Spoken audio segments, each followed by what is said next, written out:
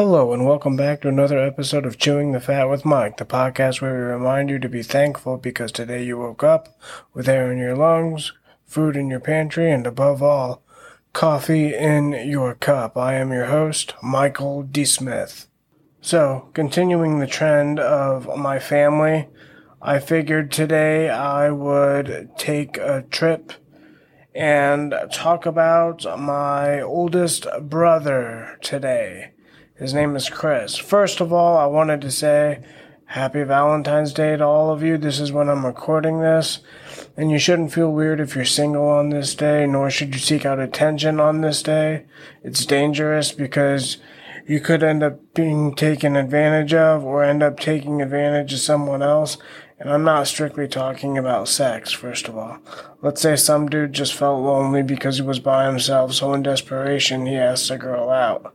And because said girl is by herself, she says yes, just so she doesn't have to be alone. If you truly need people around to be happy, you need to learn to be happy with yourself and realize that you are enough.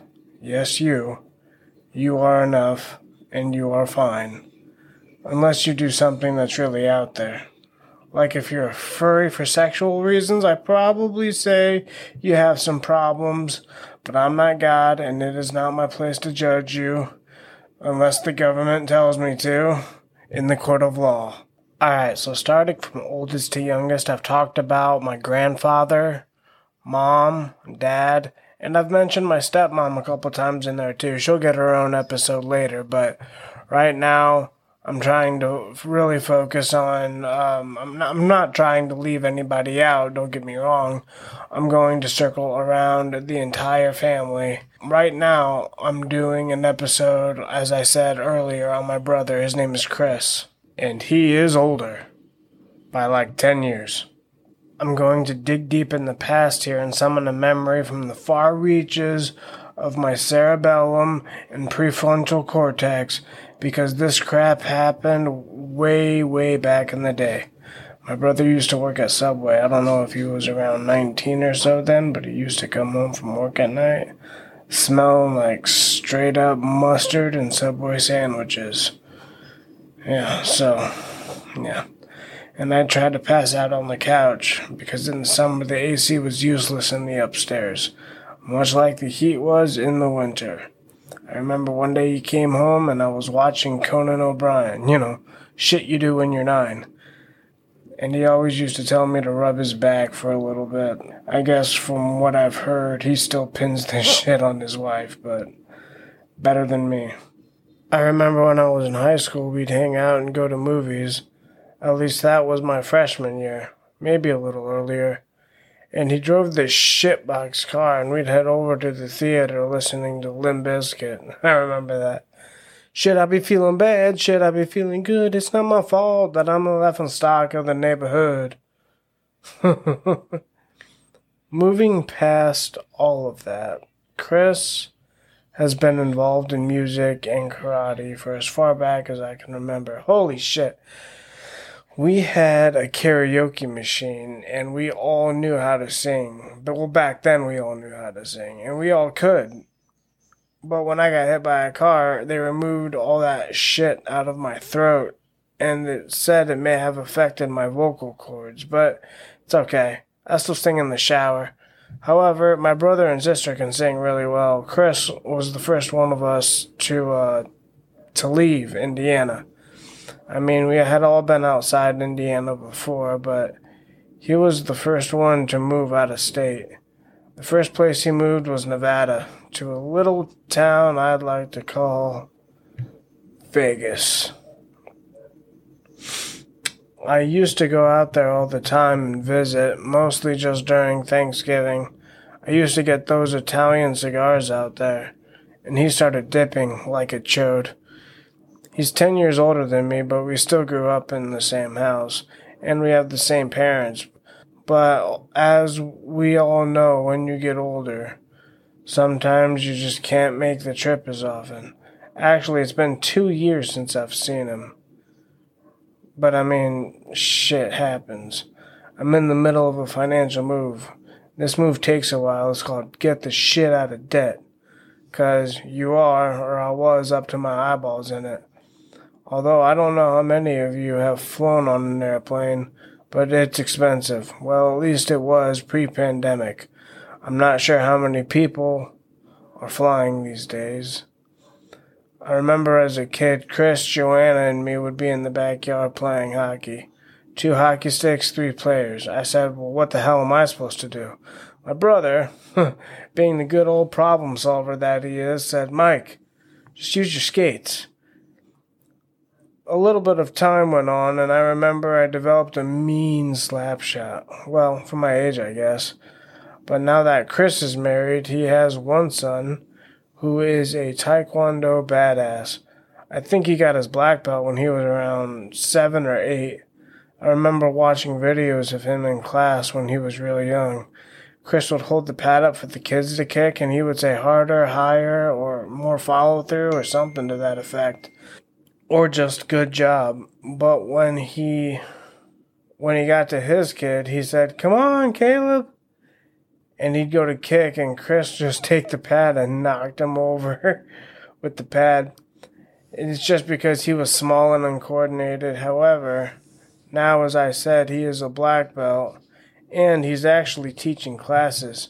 From what I understand, they said he'd be a great teacher because he knows the stuff, and he knows how to work with people, and he knows how to teach. He's learned from watching his dad, and his dad my brother has taught a lot of kids, and he's taught a lot of people, self-discipline, self-respect, etc., etc.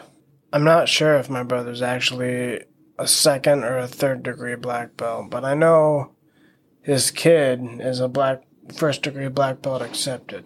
I want to say Chris is a 3rd, though. He doesn't live in Vegas anymore. He got transferred to Gilbert, Arizona to start a different school there. Or not to start a different school, but to, raise it up a little bit. He was over there in Vegas, but now he's in Gilbert.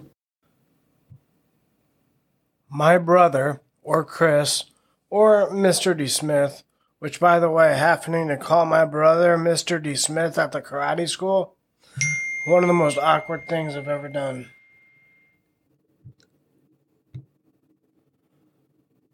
I mean, to share a room with the dude for about 10 years, and all of a sudden I have to call him Mr. D. Smith, my ass. Moving on. Aside from Caleb, his oldest, he has 2 daughters as well, Peyton Lily and Sawyer Lynn. Peyton is 10 and one of the more artsy-fartsy types. While I stayed with my sister and they were there, she would always disappear for a time and make time every day to draw. And she would do it in the room that I was staying in. So when I would go up there, I'd see a bunch of pictures everywhere, and it was just a lot. But they were good. I mean, real good. She's very good at drawing. She is more of a lover/girly girl out of the 2 girls.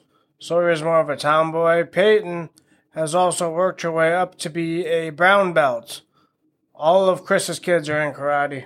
I guess he wants a whole black belt family, which his wife, Baba Joe, has a black belt as well.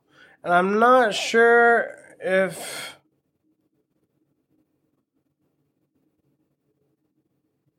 she does anymore, but I think she might do some, or maybe all of the clerical work. I'm not sure. I remember she used to do some of the clerical work for the school, but I don't know. Maybe I'm wrong. Maybe I'm right. I don't know. Moving on. Now, we get to the youngest of the bunch, Sawyer Lynn.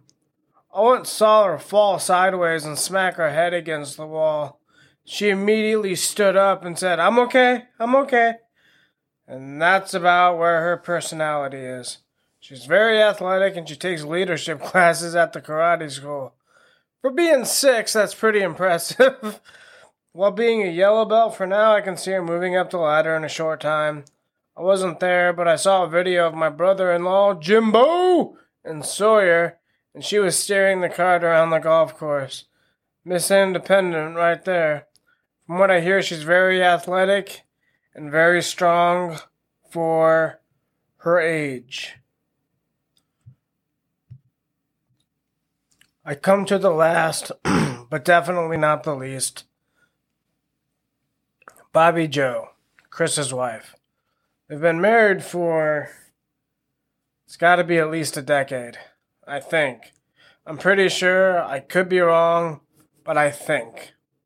But if I know my brother, that's a feat. Only because he's very honest. It's not that he's a bad guy, but he's very honest about what he is thinking about and his opinions. Like, I've looked at this dude and thought, Jesus, God didn't give you a filter, did he? And to know she's there for him day in and day out, either way, that's good stuff. Anyway, that'll about wrap up this episode of Chewing the Fat with Mike. Until next time, stay blessed. Also, don't forget you can email me at chewingthefat1990@gmail.com. That is chewingthefat1990@gmail.com. Also, you can find me on Apple Podcast. You can subscribe there. You can subscribe on Spotify, Google Podcast, and CastBox.